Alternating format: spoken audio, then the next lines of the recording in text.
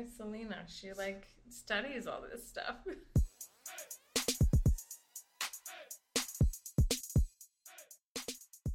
Welcome to episode 15 to the Humanist Agenda podcast. My name is Kenny. And I'm Sherry. So that's it.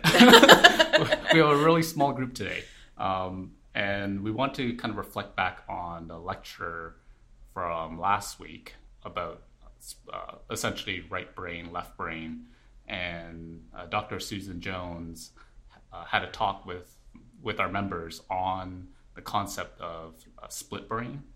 I thought it was interesting. I've heard of this concept before where there's a thought that people potentially have two consciousness in their brains.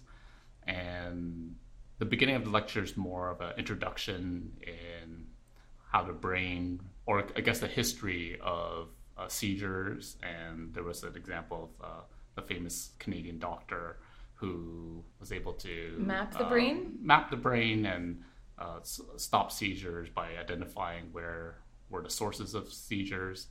And near the end of the lecture was interesting because for some patients where they had their hemispheres of their brains separated, an interesting outcome resulted from that separation where one half of the brain would make a decision and the other half of the brain would make a alternative decision as well. And some of these patients who had recently had their hemispheres separated had difficulty with everyday life because one hand would be trying to do one thing and the other hand would be trying to do another thing, and they couldn't come to a consensus. And sometimes it took people a long time to get dressed, for example, and sometimes maybe one side of their brains saw something versus another side of the brain that saw something completely different. So it was really interesting, and I kind of looked up a little bit more with some other videos as well on YouTube, and it's really interesting to see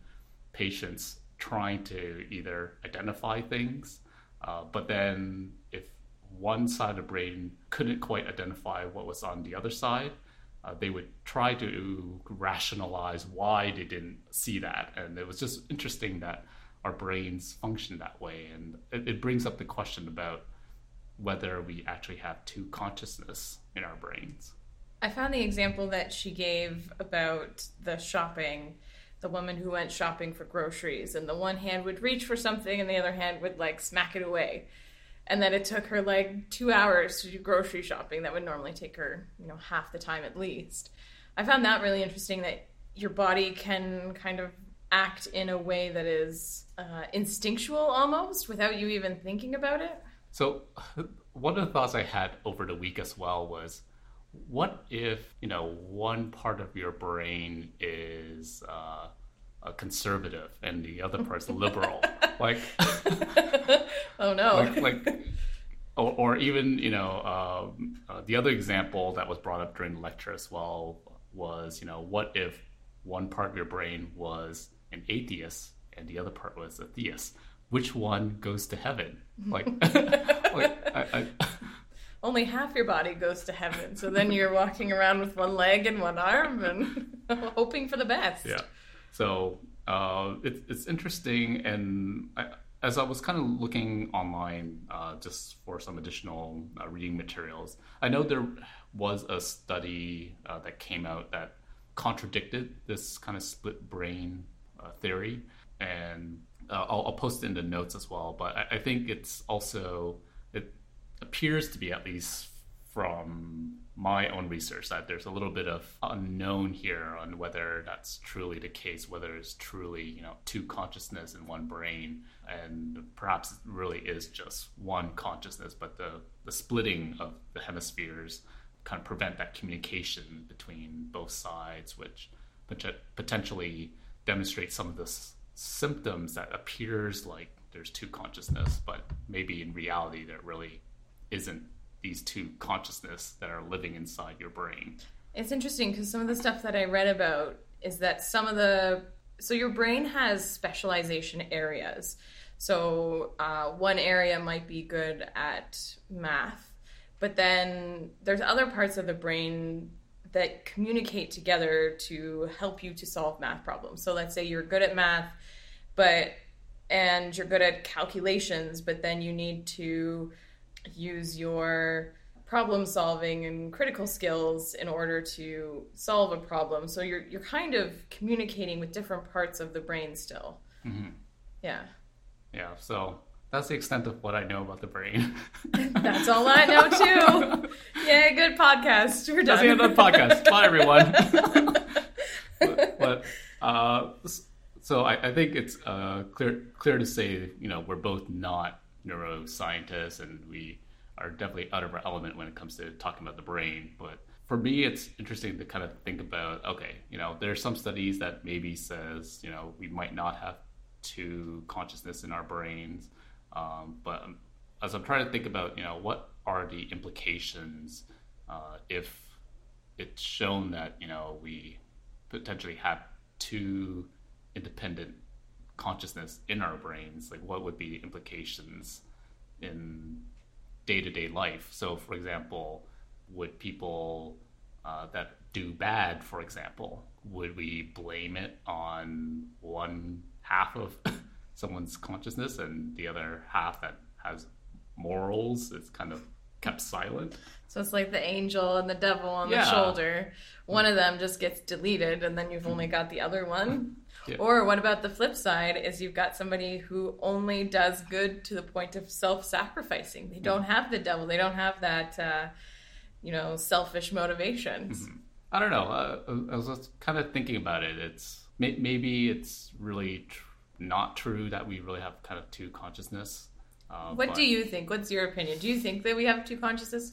The more I think about it, I feel like we probably don't. I think this brings up the question of maybe what is consciousness, and that's probably even a longer discussion. And I don't have all the scientific backing to maybe have a very coherent opinion on what is consciousness, but is that more of a philosophical question though than a scientific one, or can you bring science into that? I can see where science comes in, because when you think about, let's say, a single cell, I wouldn't view a single cell as having a conscience. But then at what point would you say a organism has consciousness? So a collection of cells, maybe it has a nervous system that can react to external stimuli. Does that mean it has some level of consciousness? I can see an argument where very simple animals maybe have very simple rudimentary kinds of consciousness, and as life gets more complex, their consciousness is more complex, where they can perceive the world, they can understand what's going on, and they can react to it. So for me, consciousness is just kind of a byproduct of evolution. We need this consciousness to survive. And maybe there's some people that think, consciousness is some like special thing out there. But I don't know. For me, consciousness is just a survival tool that organisms have just developed over time in order for us to understand the world around us and to continue to live.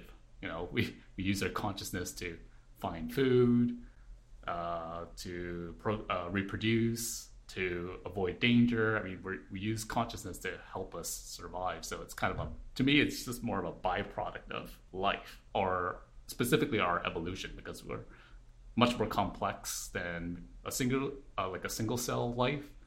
And we need this in order for us to survive. I would agree with you. Yeah. I think it's interesting to think about, why we specifically developed consciousness versus, something else that didn't. But maybe, I can see other organisms have some level of consciousness. I mean, we humans, we have speech. We have the ability to not only produce sounds through our vocal cords, but we can also develop language via our brains and things like that. So I don't know whether I would classify as humans as being like the pinnacle of complexity, but I feel like we've been able to, just through our evolution, been able to develop specific skills that have helped our species survive. And I feel like language and how we interpret the world, these are all just byproducts of our evolution. So I know other people might think, I don't know, humans are like super special, but I feel like I feel like I'm just being realistic that we're not really that special. We kind of developed all this because it's just part of our own evolution, and we needed this to survive as a group. We're in I don't know if it's colonies is the right word, but when we're living in communities, we needed language in order to facilitate conversations and to be able to coordinate in order to survive the various environmental or predators back 1,000 years ago. To protect ourselves from various dangers, we needed to develop these skills of language and dexterity in our hands and to be able to hear danger, things like that. Do you know, is it something that's special about humans that we develop the complexity of consciousness that we have? Like, why don't dogs have a higher consciousness? Or could they reach our consciousness at some point in the future? Or maybe they have such a short lifespan that they would never really get to that point? Maybe in the very long future, if the right environmental pressures were there that would require dogs to somehow develop language or things like that. But I mean, to me, at the end of the day, it just so happens that our evolution and the various either environmental or other external pressures that have allowed humans to form these specific skills in order to understand the world around us. So I don't know. For me, I'm not trying to be a negative Nelly, but it's just one of those. I feel like we're not that special. It just so happens we develop these skills because we needed it to survive. I feel like if there weren't certain environmental pressures or pressures for humans to be able to vocally communicate and develop tools, if there weren't these pressures, we probably wouldn't develop the ability to speak and to form tools and to kind of essentially develop technology and things like that in order for us to really get to where we are, essentially. So I think we are special in a way, though. I don't know. I think that because we are able to adapt so well, I think that's kind of what differentiates us to other species. So our brain is able to change to adapt to its situation. So even when you split the brain, you're able to adapt to it over time versus other species. So other species are sometimes in the same situation we might have been, when we were cavemen. We were running away from predators. We were trying to kill things, etc. There's tons of animals out there that are in that situation, but they haven't developed that same level of consciousness, whereas we as humans have been so adaptable that we've been able to advance as a species. Yeah, well, I think, I'm sure other animals, if we were able to still split their brains, I mean, they would still potentially form the right neural connections to essentially put the pieces back together. I mean, the study I was referring to where the scientists believe that we don't really have this like split brain within our heads is because over time people tend to essentially grow out of this like split brain personality where one hand is doing one thing and the other hand's doing another thing, because their hypothesis is the brains are reforming connections after it's split. But okay, so you don't always end up that way. So if a doctor came in and split your brain, you would eventually develop new neural pathways so that you could that's what is being postulated in the research, because they essentially try to duplicate the test. So there's a test where they'll show an image on one side of your face versus the other side of the face to see whether your right eye could see a picture and the left hand attempt to reach out to grab an object that the right side saw. And over time, when they re-examined these people after maybe a few years, it appeared like they didn't really have this split brain personality anymore. It functioned as one. So the hypothesis is there were new connections that are being formed. But in terms of whether humans are special compared to like other animals, like dogs, for example, I don't think there's enough at least dogs did not have the same environmental pressures and time that it took to develop anything above and beyond what they currently are. And it just so happened that we humans, luckily, our ancestors had the right amount of environmental pressures to allow us to utilize our skills and develop our skills in order to survive in the environment, and to develop all these things that we come to know in terms of, intelligence, language. That's why I feel like, I mean, if let's say humans were extinct, and then the same environmental pressures were applied onto like a squid, for example, maybe in like a billion years, you'll have like super smart squid that are roaming around the planet.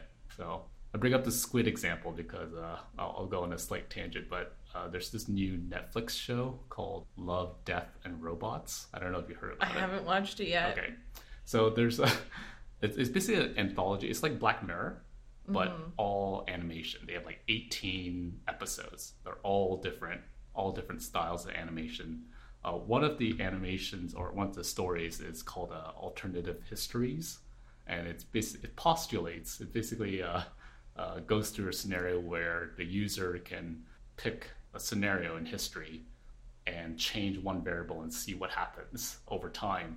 And they kind of frame it up as, this is a demo, so we're going to pick one important part of history, which is the death of Hitler, and then they kind of like branch out into different scenarios of what happens if Hitler died this way, and then kind of show different potential scenarios. One of the scenarios is basically like a super ridiculous scenario where humans all die out and peaceful squid kind of took over the world and eventually became super intelligent and landed on the moon like 2 billion years later. So to me, it kind of illustrates, I mean, depending on time and environmental pressures, technically other forms of consciousness or intelligence, I think, could potentially develop. So that's why I feel like it's not unique to humans. It's just a matter of what type of pressures and what type of timelines a species has to kind of develop over time, and whether it gets wiped out before it even gets a chance to evolve. So you're saying that in an alternate dimension, there is a super squid race that is running the planet? Highly possible. But actually, like, octopus are really smart. I don't know if you've seen it. I have no idea how smart they are. I don't know. This is another tangent, but how many YouTube videos have you been watching today? But no, it's just like octopus are really, really smart. I mean, they are like one of the world's greatest escape artists. Like, I think a lot of like aquariums around the world, if they were to keep an octopus in a tank, they have to like bolt down every lid and every opening, because the squid is just one of the greatest escape artists, because it can squeeze through the tiniest hole, and it's super smart to figure out how to like poke at things to try to escape. I have seen them try and like squeeze off of like holes in boats and stuff like that, and it's amazing. There's nothing like but there's nothing to them. They're just almost like cartilage, where they can just kind of squish themselves down and out they go. Do they have like super intelligence where they know to poke at things? Or actually, I wonder, do they even have brains? I don't know. Let me look at octopus brain. I wasn't sure that they did have brains. Well, squids, I didn't know if they had brains. Maybe it's teeny tiny. They have to, right? They've got a nervous system? Okay, so unverified, this is just a quick Google search, but the first result says an octopus has 3 hearts and 9 brains. 9 brains! So this alternate universe of more superpowered squids and octopuses is true. It happened. It's in an alternate reality. We'll get there at some point. You can't beat 9 brains. But yeah, I would suspect it's mostly just like a very large nervous system. I'm shocked they have a huge nervous system. What do they need it for? Well, I mean, it's in their tentacles, right? There's got to be nerve endings. But we have lots of nerve endings, and we don't have like a million brains. No, but we have a pretty extensive nervous system. I guess, so, yeah. So that's why we can just a different development of the brain than you're saying. It definitely is different because, I mean, technically, octopus is kind of pretty low on the complexity scale when it comes to life forms. So it probably, again, this is just quick Google research, but I suspect it says they have a nervous system which contains a central brain. So probably do have like a central, I don't know, cluster of neurons that access the brain. And as life gets more complex or kind of moves up the complexity level, so fish have a centralized brain, and obviously all mammals have a centralized brain as well. So one of them would be centralized, is what you're saying? Like in the octopus? One of the brains? I have no idea. Okay. So who knows? Anyone who knows anything about octopi. So we need an octopus expert, or I need to do some more research on octopus. But I'm asking too many questions about the octopus. Nonetheless, they're very fascinating creatures, and they're pretty smart for such a small creature. Well, that's interesting. Yeah. I think looking at like split personalities and things like that, like I wonder if that person who went shopping and like couldn't grab things from the shelves because their other hand was swatting it away, I wonder if they did get better after time. I wonder if like we can heal ourselves in that way. So the reason why I think there is generally kind of this one consciousness, I mean, splitting of the brain essentially prevents the communications between the two hemispheres. So that's why I feel like the swatting away is kind of just a symptom of essentially the damage in the brain. That this inability to kind of coordinate the signals between the two halves is what's causing the symptom of this swatting. So I would imagine, based on, again, kind of just some preliminary reading, the brain appears to be able to kind of over time be able to eventually remove this, split brain kind of activity. So I would assume that there needs to be some kind of rewiring in the brain in order for that to actually happen. Mm-hmm. Yeah, I was really skeptical when hearing about the two halves of the brain having their own separate consciousness. I just don't think that's possible. I think that we would have a full consciousness, and then definitely some of the missed connections in the wiring would be what's causing those symptoms. And hearing about how our brains can kind of adapt and reform new neural pathways, it kind of makes sense that it's just that one consciousness. Mm-hmm. and it's just fixing itself. It comes to the question of what is consciousness exactly. Like, it's hard. I find it hard to describe exactly what consciousness is. Mm-hmm. So I think it's the stuff that's outside of your physical movements. So like she talked about the physical movements being this indicator of the two consciousnesses, but I think that consciousness has to do with things like memory and emotion and that sort of thing versus these physical movements that they're testing. But isn't it all just essentially like pre-programmed things in our minds? I mean, this is all like a production of or a product of our evolution. We're just programmed to have these feelings because we needed them to survive. And I mean, to me, this brings back to a conversation we had on like artificial intelligence in terms of like, can you mimic a lot of these things through just coding? I think you can. I think you can mimic everything we do in our brains. That's kind of like the nature versus nurture debates. You're falling on the nurture, that you can learn these emotions and then so this robot can learn the emotions and then portray them? I wouldn't say that, because some of our ability to either react to the world or potentially maybe some of our capabilities are tied to nature. I mean, just through our DNA, but our brains are, I think, malleable enough to be able to pick up certain capabilities and skills just through learning through our environment over time. But my point with like talking about AI is just our ability to have feelings and to take in new information and learn new skills. I mean, this is all just an outcome of our evolution because, again, we needed this to survive. So we have this ability that's been developed over millions of years through evolution. And to me, I mean, artificial intelligence, in theory, we should be able to program that type of capability as well in the future. But so I don't know what's really that. I don't really know what's that special about consciousness. To me, yeah, I don't know. I mean, that's fair. Do you think that maybe there are other beings out in the universe that have similar consciousnesses who've developed quite as much as us? I think it goes back to, at the end of the day, whether their evolution made it possible or it made sense for their evolution to have. So you need those environmental factors. Yeah, I mean, yeah, exactly. If we kind of use life on Earth as a template, making the assumption that life will follow similar trajectories as the Earth, I don't know if that's true, but the trajectory of life on Earth started from very simple and got more and more complex over time. And it appears like the more complex creatures have some ability to be able to recognize the world, what's going on in the world, and react to it. So to me, that's some form of consciousness, being able to understand what is happening to their environment, to themselves.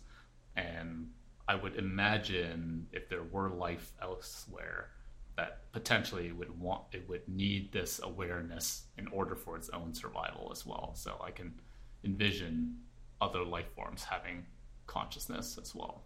Maybe one day we'll find them. Maybe not, though. I doubt it. Not in my lifetime. I doubt it too. There's just too much distance between us and a potential nearby planet that could harbor intelligent life. How do we feel about the brain now? Well, the brain is awesome. Yay, brain! Pinky and the brain, okay. brain. Oh.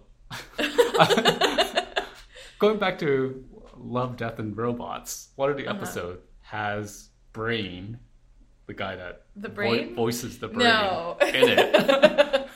And he's narrating an awesome episode.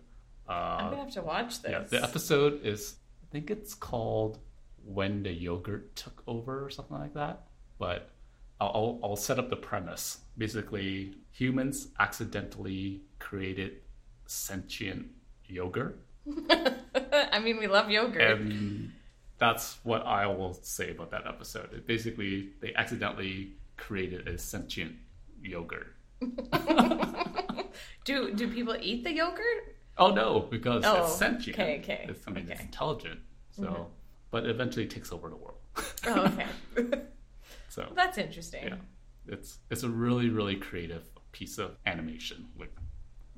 I do have to warn though, this is definitely not for kids because it is very rated R. There's the rated R yogurt. The yogurt episodes is pretty safe. Actually, no, it's not. No, don't show it to kids. No, definitely don't show it to kids. There's a lot of adult themes in it, and yeah, so it's definitely not for kids. It's made for grown-ups, and it's and each episode is very, very different and different styles. Some of it is quite violent, some isn't. So it's a whole mix, but yeah, overall very good. So with this sentient yogurt, do you think that humans could potentially make sentient beings just by applying the right environmental pressures? Like, do you think we could ever figure that out? I think we probably could if we had enough time. I mean, it's all, I mean, you kind of look at dogs, for example. I mean, dogs essentially originate from wolves, right? So that evolutionary period between wolves and dogs are, I don't know, a few thousand years, something like that.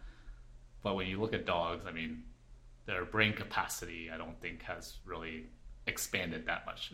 In fact, it probably got worse because they're highly dependent on humans now. So, yeah, I mean, if you had the right environmental pressures, you can probably start influencing that. But I think it's also a matter of time. I mean, when you're talking about like human evolution, I mean, we're talking about millions of years between, primates to humans, and we we don't have that much time. What else is there to say about brains?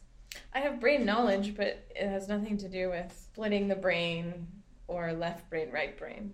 It is a myth that, I'm sure you might have heard this, some people are right brain dominant or left brain dominant, like meaning, one person's more creative if they're, I forgot what side of the brain's more creative ones. In quotations, I'm saying creative one. But I did read up on that, and I read how it's not true because we've got multiple areas of the brain that are communicating. So you might have some mathematic processes on the left side and different ones on the right side, and you have to access them in order to, solve a mathematical problem. Yeah.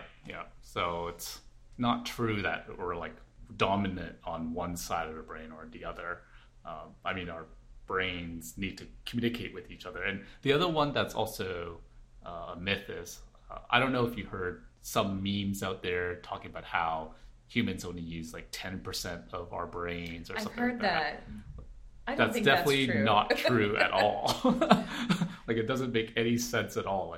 The reason why we have our brains and the size of brains we have is we do need this much capacity in order to be able to do what we do, in order to speak and visualize and to hear. We definitely use all of our brain. It's not like there's hidden capacity that we're just untapped. Yeah, and I think the only reasonable way you could look at that would be to say, we only used 10% at a time. But even then, that's not true because we've got so many senses that are happening. We've got visual, we've got language processes, we've got touch, all of our senses. Exactly, and we don't normally pay attention to it, right? Currently, every nerve on my body is sensing the environment, but I'm not thinking about every single thing I'm touching right now or hearing or seeing. I'm selective as to what I'm paying attention to. That's definitely a myth. Yeah. I know there's even been a lot of movies made around it about how, some special drug allows you to tap 100% of your brain or something like that. But no.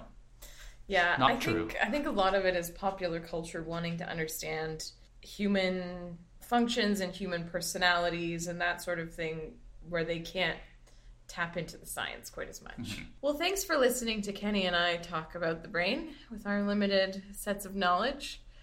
Hopefully we've been interesting enough.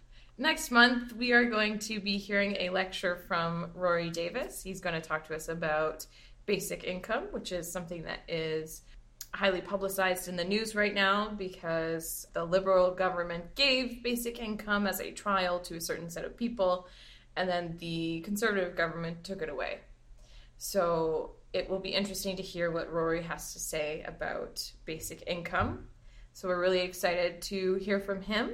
And then we will be recording a podcast where it will be Kenny and I and Rory, and if anyone else joins us, and we'll talk about some of the topics that he talked about and hopefully get more insight from him on basic income. So thanks everyone for listening to our highly disjointed podcast.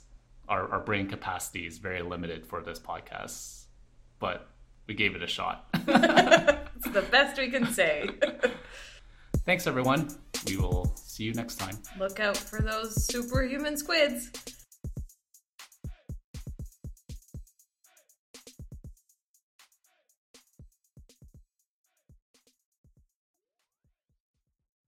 I'm only using 10% of my brain right now. Yeah. Have we recorded enough time, do you think?